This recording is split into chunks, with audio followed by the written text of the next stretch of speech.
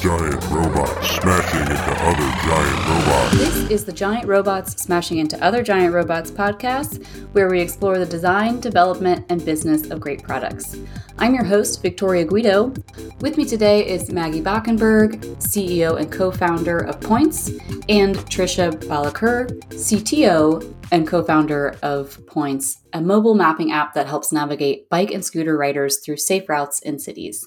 Just to get us started here, are you both cyclists? And if so, where do you do that at? What's your city? Where do you bike around? Yeah, we both bike. So I live in Providence, Rhode Island, along with Trisha, and use my bike primarily as a transportation device. So I'm riding around from my house to work, to get groceries, to my friend's house, kind of all different types of purposes. Yeah, and I grew up biking, but kind of stopped after age like 6 or 7. And it was only when I got to college at Brown, where I met Maggie, that I got back into it and felt more confident to get back on the bike. And that was completely actually because of Pointz.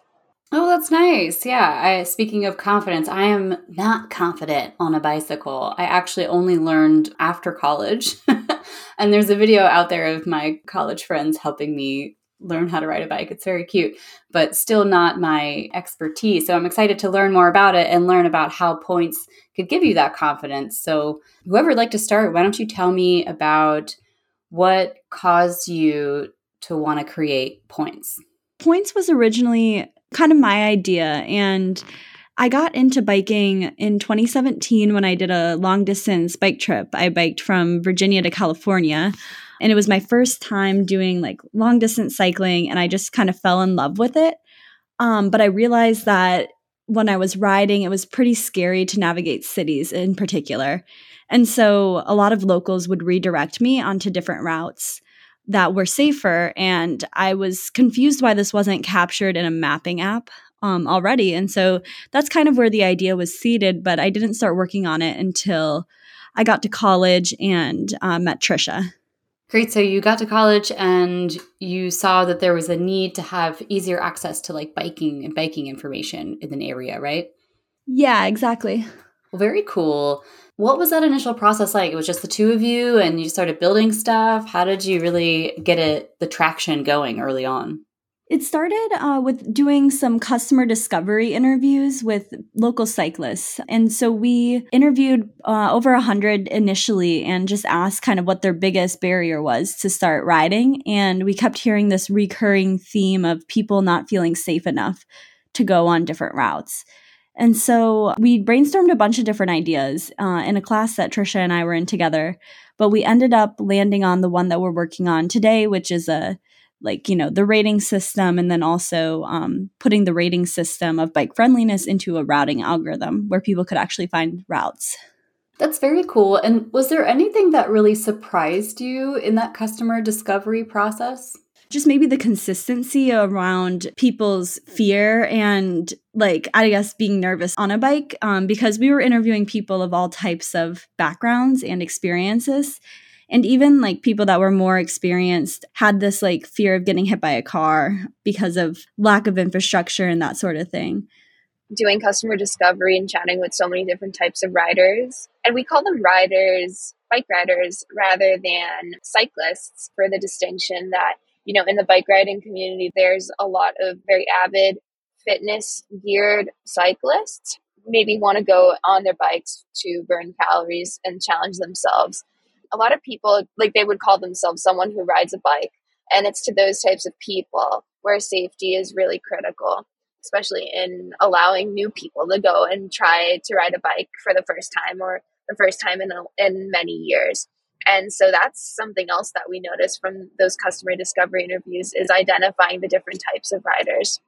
Thank you. That clears it up for me because I never know to call someone a cyclist or a rider, but it makes sense that cyclist is more like the athletic pursuit versus riding and, just trying to get about your day. And it also makes me feel better that even people who are really experienced riders have fear of being unsafe or getting hit by a car, because that's certainly what I'm thinking about when I'm venturing out there. So what was your initial build like for the app solving this problem? Initially, we had a couple different Brown University interns or students working on it together one summer, and myself included. And that evolved to me and this one other student who was working with us, figuring out how to transition the app from like an iOS Swift native app to React Native so it could be cross-platform. And we had to teach ourselves React Native for that. So our intern at the time, he had done an internship during the summer at this one startup where they taught him React Native. So he had done a couple projects there, and I had a little bit of experience writing in JavaScript, but really not as much as him. And so together we worked on coding the app from what we had in iOS and Swift, which was pretty limiting at the time. It wasn't very much, but we were able to replicate that in React Native during, I think it was Maggie and my junior winter break. That became the start of our MVP, which had many, many more iterations to get all the features in and was a little bit slow to build until when we released it out, which was our senior year in about March or so. So that's really exciting. So like, how long did it take you to really get to that initial MVP with the team that you had? It took quite a bit longer than expected, as with all sorts of technology when you're building it for the first time. So what was important to us throughout the process was making sure that all the features we put out there were really well tested and were useful and were actually solving the problem of providing safer routing. And to get to that stage, at first we had an app in Swift, then we wanted to make it cross-platform. Then we needed to have the routing algorithm actually take those different weights, the different bike friendliness ratings of the roads into account. And that took a lot of researching and talking to mentors. So there were quite a few really hard challenges to get to the MVP, which is why it spanned about a year to get to that point. But throughout it all, we worked with other students at Brown. Then we pulled in some front-end contractors from online, like contractor sites who were awesome. And we were just focused on being really scrappy to get it out in March of 2022. That's great. And maybe it felt like a long time, but I feel like a year for a really solid MVP is pretty good, especially when you have those safety concerns and the quality of your data and what you're giving out is super important.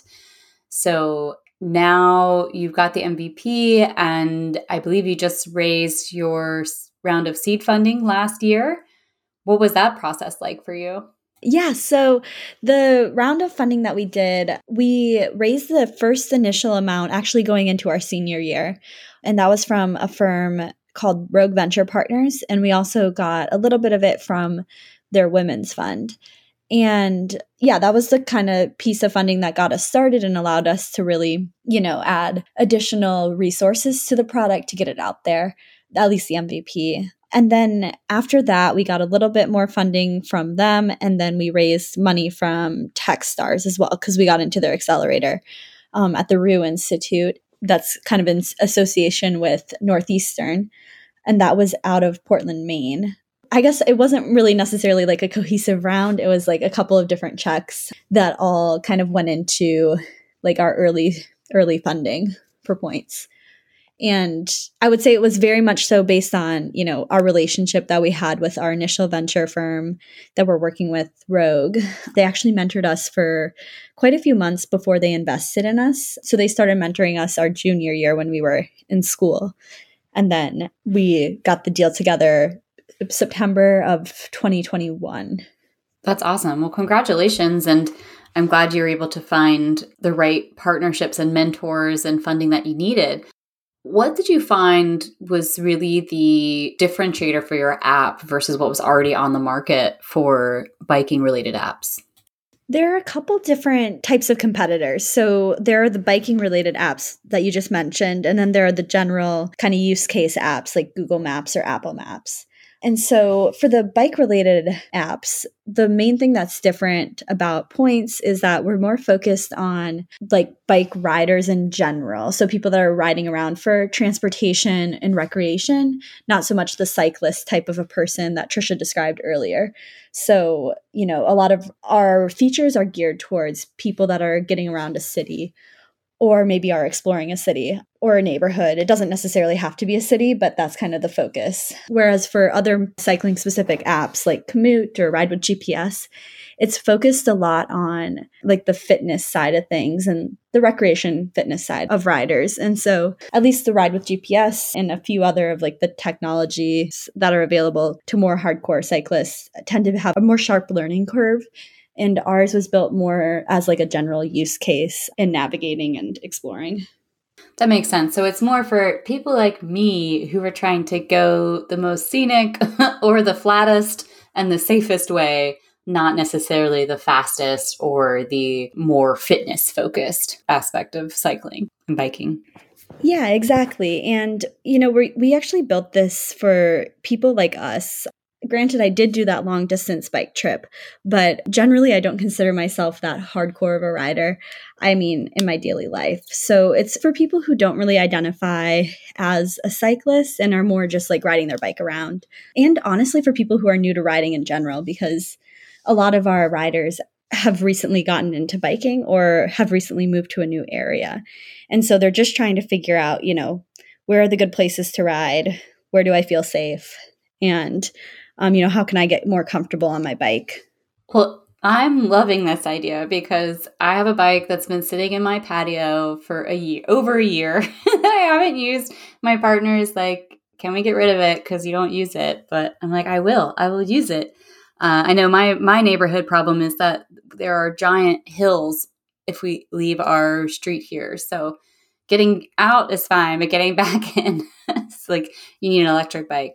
So that's very exciting. So tell me more about now that you've graduated and you're taking this up full time. What does the future look like? What's on your horizon?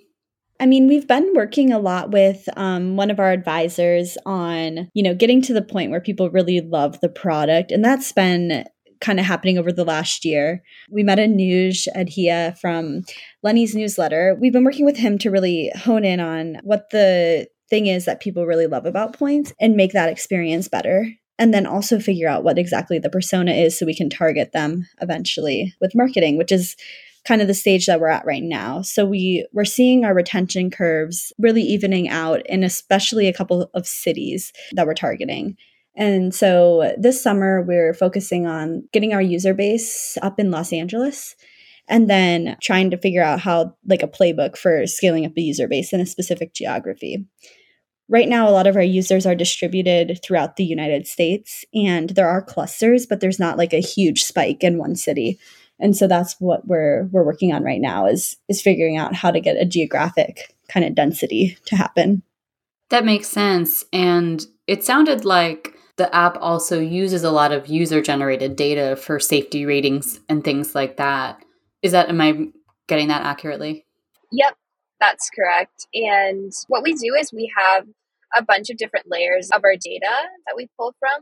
We have a base layer of data that comes from OpenStreetMap. And then we build on top of that. We rate all roads on a 1 through 5 bike friendliness scale. And building on top of that, we pull from city-specific data sets from cities and towns and municipalities. And then we layer on the crowdsourcing, similar to how Waze does at the top. Got it. So taking advantage of that open data, the open city data, and what other data the city is putting out there, are you finding that you're using whether or not a city has open data to inform if you're going to expand into that location? Kind of as a focus point. So the way it works right now is Pointz is available actually anywhere in the US. So it doesn't matter if you're in a city or a rural area, you can use Pointz and you can use it for routing and navigation and all the features that are available. However, we only have visualized the ratings in all 350 or so urban areas in the US. And so those are all visualized, but not all of them have the supplemental city data. And so the way we decide when we pull in city data is based on gaps in like the base layer. So if we're seeing that there are a lot of accuracy issues in a specific city, we'll go and we'll look and see if there's a more accurate map that the city has put out or that an advocacy group has put out. And so we've done this recently in Chicago, Minneapolis, Portland, Oregon, just to supplement the base layer of data. And it has helped a lot in terms of accuracy, and users or our riders really like it. That's great. And what is your current level of usage in the app? How well have you been adopted? Are you talking in terms of like user numbers or just like our engagement levels? Yeah, whatever you're using to measure your level of engagement or number of users on the app, like what are your stats looking like? Yeah, so we use, we have our overall signups, and then we have a subcategory of like active and engaged users. And so for our overall signups, we're at just over 9,000 total signups since we launched the MVP. And we haven't marketed it at all kind of until right now, where we're trying to push it out in LA a bit more. And then in terms of our engaged cohort, I'd have to pull up the exact number, but last I checked, it was around 1,800 monthly active users. We kind of look at that cohort and then we break it down into, who's even more engaged than that, who's coming back every week, every day. Giant robots smashing into other giant robots. Introducing Thoughtbot's ongoing maintenance service. Need reliable support and maintenance for your software? Look no further. Our expert team handles upgrades, bug fixes, UI adjustments, and new feature development. And the best part, our maintenance packages start at just $5,000 per month for companies of all sizes. From Ruby on Rails to Node, React, and yes, even PHP, we've got you covered. Trust Thoughtbot for top-notch support and optimized performance. To receive a custom quote, contact sales@thoughtbot.com. And with me here, I have Richard Newman, who's the development director on our Boost team, to talk to me a little bit more about what maintenance actually looks like once you've built your software application, right? Hi, Victoria. Hi, Richard. You have experience building applications. I wonder if you could describe to a founder who's considering to build an application, like what should they consider for their long-term maintenance? Well, like you said earlier, part of what you're going for with that long-term maintenance is making sure the health of your project, of your application is always there. And you don't want to be surprised as you're continuing to work with your users and so forth. And so a number of things that we pay attention to in maintenance are we're paying attention to keeping the application secure, providing security updates. We want to make sure that the ecosystem, basically all of the tools and third-party services that are tied to your application, that we're responding to those sorts of changes as we go along. And then part of it is occasionally you're going to find some smaller issues or bugs or so forth as your user group continues to grow or the needs continue to change. You want to be able to respond to those quickly as well. And so a lot of what goes into maintenance is making sure that you're paying attention and you're ahead of those things before they surprise you. Because what can happen? Like, what are the consequences if you don't do that ongoing maintenance? Well, the security updates, those happen across gems and in the platform sort of tools that are there. And so if you're not keeping those up to date, your exposure, your vulnerability to being hacked or having a bad actor come into your application start growing on you if you're not doing the maintenance. The other ones that can come up is there's new interfaces at these third-party services. They may be updating their APIs. They may be updating how you're supposed to work with their tool. And so those can occasionally break if you're not paying attention to what's going on, or you're suddenly surprised by an upgrade that you have to make. And then finally, there's this long-term sort of code change that just builds up over time if you're not keeping it refactored for the changes that are upcoming in the language or the gems that you work with. And then suddenly, after a while, it suddenly gets to the point where you have a lot of work that you might have to do to rehabilitate the application to take on some of the newer features that are being released. And so that makes it that much more difficult, that much more friction about being able to deliver updates for your users or be able to respond to changes that are happening out there in your application. Right. So if you don't have that ongoing maintenance, you could run into a situation where suddenly you need to make a very large investment in fixing whatever's broken. Absolutely. Going to be very tough to plan for if you weren't keeping up all the way along. And yes, absolutely ends up being much slower if you have to remediate it. That makes sense. I wonder if you have any examples of a project you walked into and said, wow, I wish we had been doing a little bit more maintenance. Maybe you can share some details. Yeah, we had a fairly large application that involved a number of clinic services. So we had an application that users were going in every day and counting on a fast response. And over time, we got surprised by a database upgrade that had to happen. Basically, the database was going to be changed by our third-party hosting service. And that hadn't been tested. There hadn't been procedures in place when we discovered this need. And there was a very hard date that change had to be done, or else the entire application was going to go down. And it came at a very inconvenient time at the end of the year around Christmas that we had to respond to all of that. And had we been in front of it and just updating it every quarter and staying current with it, it wouldn't have been nearly the lift that it turned out to be. We were facing a pretty hard deadline there to keep things going. It was very, very stressful and disruptive for the team and potentially for the clinics.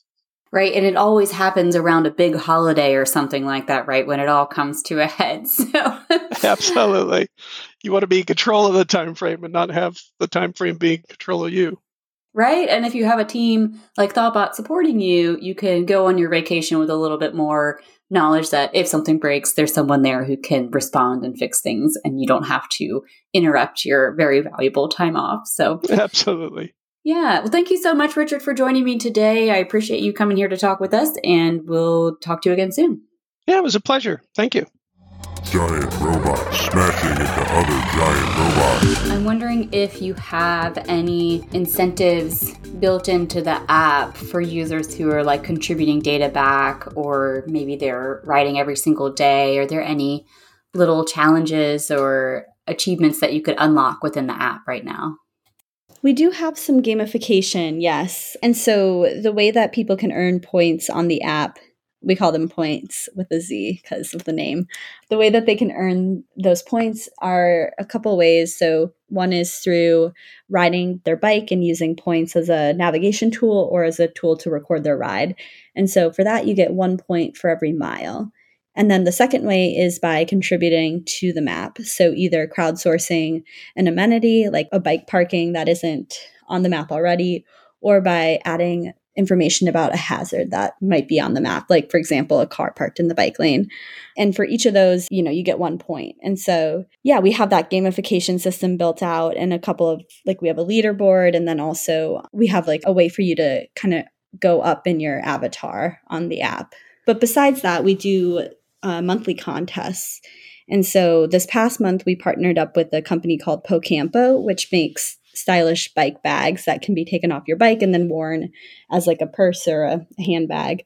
And so they sponsored the prize, which is one of their bags, and whoever kind of gave the highest quality and quantity of crowdsourcing reviews and miles ridden, they're the winner of the contest for this month of June. That's very cool. I love to see that and hear about strategies people have for engaging with their users within the app. I'm curious to go back to, when you two first met, how did you know that you were going to be good partners to work on this project together? One of the ways that we knew that was because we had first been introduced to each other from our mutual friend, who is a close friend of both of ours, and she had been telling the other person about each other. And it was one day where we just met up and we really clicked. But at that point, Maggie was looking for someone who could work on the mobile development, and I didn't have any experience with that. However, I joined the club which Maggie was leading, which was called the Women's Entrepreneurship Group. And we got a chance to work together and plan out many events, including a large conference right before COVID hit. We saw how it would work together. We really enjoyed it. And we had very similar aspirations and motivations towards entrepreneurship. When I had the chance to basically join what Maggie was already working on with Pointz in the summer of 2020, I knew that was going to be a great opportunity. And we decided to become co-founders by the end of the summer. That's very cool. And I know how important it is to have the right team together to work on a project like this and to start something up from scratch. So were there other big turning points? And you mentioned COVID, so I'm curious how that affected the growth and progress of this effort. Yeah, to be honest, in the heart of COVID, like 2020, we weren't really built yet. So it didn't quite affect us a whole lot just because the product didn't get launched until the spring of 2022, actually, kind of publicly. But there were a couple of other turning points in our company. One of them was Techstars and kind of the progress we made during Techstars. We joined the accelerator and we were having a bit of a hard time getting tech kind of pushed out really quickly. It was taking us a long time to build features. And so Trisha and I kind of evaluated why that was happening, and we came up with a process that worked a lot better, which we still use today. And speaking of team, we got a couple of really awesome teammates that made a huge difference in how quickly we could turn around features and bug fixes. And so that was a really big turning point because we were able to iterate much more quickly and get feedback from our riders a lot faster. So that happened November, December of last year, of 2022. The other big turning point, I would say, is the slider that we released in March of this past year of 2023. And so we were having a hard time retaining users and getting them to really like the routing, because people who bike tend to be very opinionated.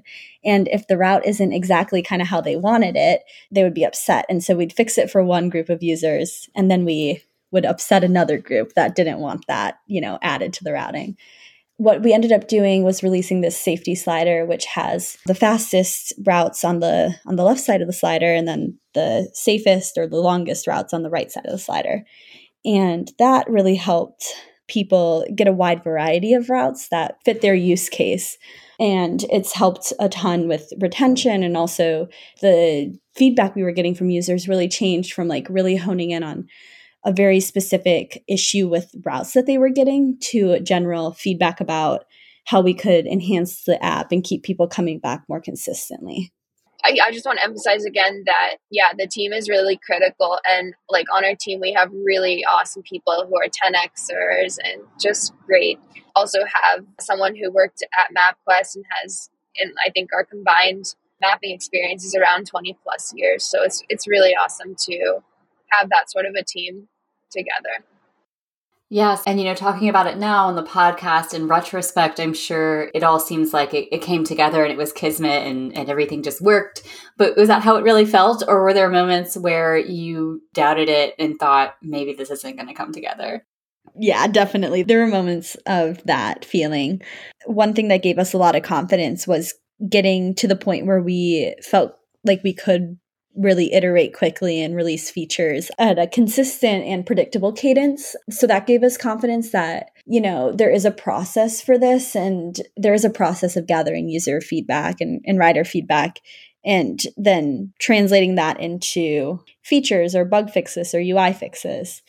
I think that gave me a lot of confidence that we could solve it. But of course, it always takes a lot longer than you expect. And our advisor, Anuj, always says that 80% of what you're going to do won't work and 20% of it will. And it's all about how quickly you can iterate and figure out what works. And sometimes you get lucky and it happens quicker. Or maybe you have unique insight into the problem and you can guess and it works out quicker. But I don't know. I definitely think it's been a learning process for everyone on our team. That's great advice. And now that you've got your velocity up and you have your confidence, what's on the horizon? Are there new features that you all are working on that you're excited about? Yeah, so we're really excited about leaning into the whole generative AI trends that are happening, especially with ChatGPT and others. One thing that we've been hearing from most of our riders, people who use Pointz, is that using the app to create routes, which will allow them to explore new places, go to a new coffee shop that they've been hoping to go to, but just don't know how to actually get there, is critical. And most of our riders on Pointz are people who are new to a city, right? Maybe they've only lived there for a max of 1 year or less. So that exploring the area around them is really important to them, and that's why they use Pointz. And so leaning into that, we're going to be releasing in the next couple of weeks a new Explore feature where someone can go in and, describe to Pointz what type of route, or not even route, what type of things they want to see in a city. And Pointz will come up with that, it'll learn their preferences, and continue to suggest really awesome places to get to, which they can do car free basically through bikes, because they can be safe and, they can rely on this app to get them through the city safely. That's really exciting, and I'm excited to try it out myself. Once you have that feature launched, maybe you can tell me how that feature plays into, or what your success really looks like for Pointz in the next 6 months. Yeah, so I think that feature is something that'll be, of course we got to test it, but I think that it will help people kind of use Pointz as an exploration tool more effectively. People are already using it for that, but it's not specifically built for exploration. Right now it's built more for, I guess, routing to, new places, but not specifically like, oh, let's go on a route that takes me through all these tourist destinations in the city I'm visiting. But this new feature will allow people to use it for that more. And I think overall, our mission at Pointz is to help people feel comfortable riding bikes so that they can drive less and feel like they can get around in a sustainable fashion rather than having to rely on their car so often. And this feature is tied to that in the sense of like, people can use it as a tool to help them, find the safe route or a route they're comfortable with, and then use it to explore an area, but maybe a bit more geared towards like tourists or, more recreational type use cases. That's very cool. Thank you so much for sharing that. And what is your biggest challenge to achieving that success? I think biking is a first step in that process of helping people feel like they can be more car light or car free, use their car less. There are obviously a ton of other factors that go into whether or not you're driving or you're taking a bike or you're taking public transportation. And, our next steps after we have really nailed this product are to explore those opportunities and build tools that help people choose alternative transportation more often.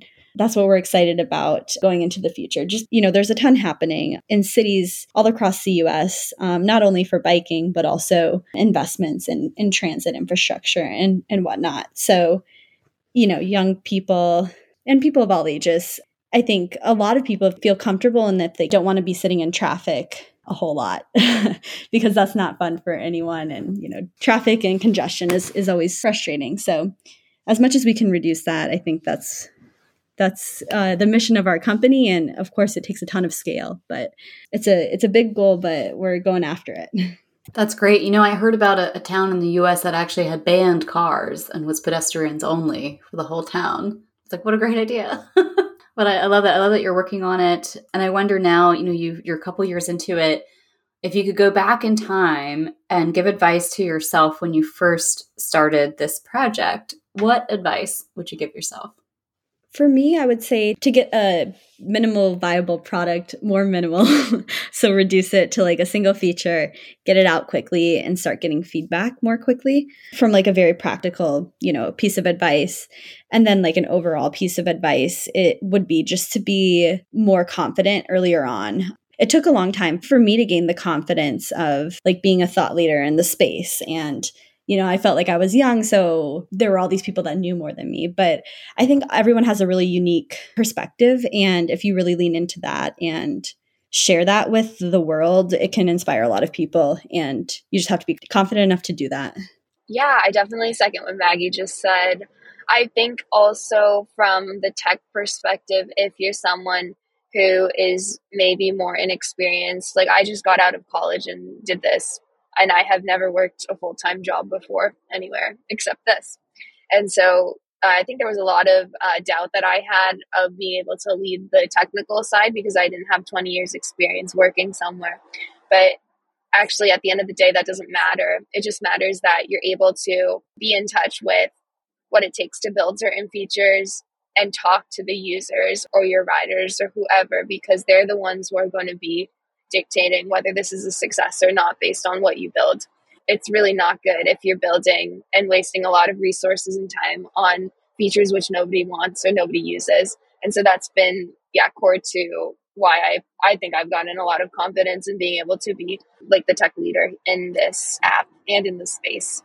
Yeah, I'm curious to hear more about that. You touched on this really being your first full-time job. So how do you build your personal brand as an executive leader in this company that you're building? For anyone who does startups, they'll know that it's a lot of figuring it out as you go, and things that you're taught in school don't necessarily translate well to the startup world, because I did a bachelor's of science in computer science. I did operating systems. I built a whole bunch of random stuff in school, and I studied for hours and hours. Of a lot of that, the most important thing, which actually translates to working in my field, is the perseverance to keep going and working really hard. Otherwise, none of that stuff which I learned honestly translates. I had to learn everything myself with regards to building in mobile apps. And I think the foundations were really critical from school, but not really much of the hours of studying. I don't think that that's necessary, but I think it's necessary to build that sort of perseverance mindset. That makes sense to reflect that back a little bit, just having the perseverance to keep pushing and keep learning and keep understanding what is it going to take to build the features that you want. And that's really the core of being a CTO, right? Exactly, yeah. And Maggie, I wonder about you as well. What resources are you drawing on to really perform as a CEO for this company? One thing that I read a lot it's more product focused actually, but it's product and growth focused. It's Lenny's newsletter, which I mentioned earlier. I use that as a resource a lot. I listen to their podcasts and I read their articles. And then secondly, I interact a lot with other CEOs and founders, because I think that's one of the best ways you can learn is from other people who are in it right now, maybe are a couple steps ahead of you, or who have done it before. And so I lean into that quite a bit and just, try to get advice from people, take what makes sense and apply it to what we're working on. That sounds great. Yeah, I can relate to that. Just building your personal network with people who are in similar roles helps you stay in touch and understand what other challenges people are facing and what you might face someday, right? That's really cool. I love that you have all that set up. And is there anything else that you all would like to promote today? I would just say to anybody who's interested in biking or maybe is a beginner rider, we'd love to have you try out the app and then explore your area and give it a try one weekend when you have some time and see if you feel more confident, given the routes that are on more green and protected roads. I'm really excited to be talking to you because I am that person. I need this app. I'm excited to try it out. Thank you, Maggie and Trisha, for joining us today. It was a really great conversation, and I'm excited to follow along and see what happens with Pointz in the coming years. You can subscribe to the show and find notes along with a complete transcript for this episode at giantrobots.fm. If you have questions or comments, email us at host@giantrobots.fm, and you can find me on Twitter at VictoriousG. This podcast is brought to you by Thoughtbot and produced and edited by Mandy Moore. Thank you for listening. See you next time.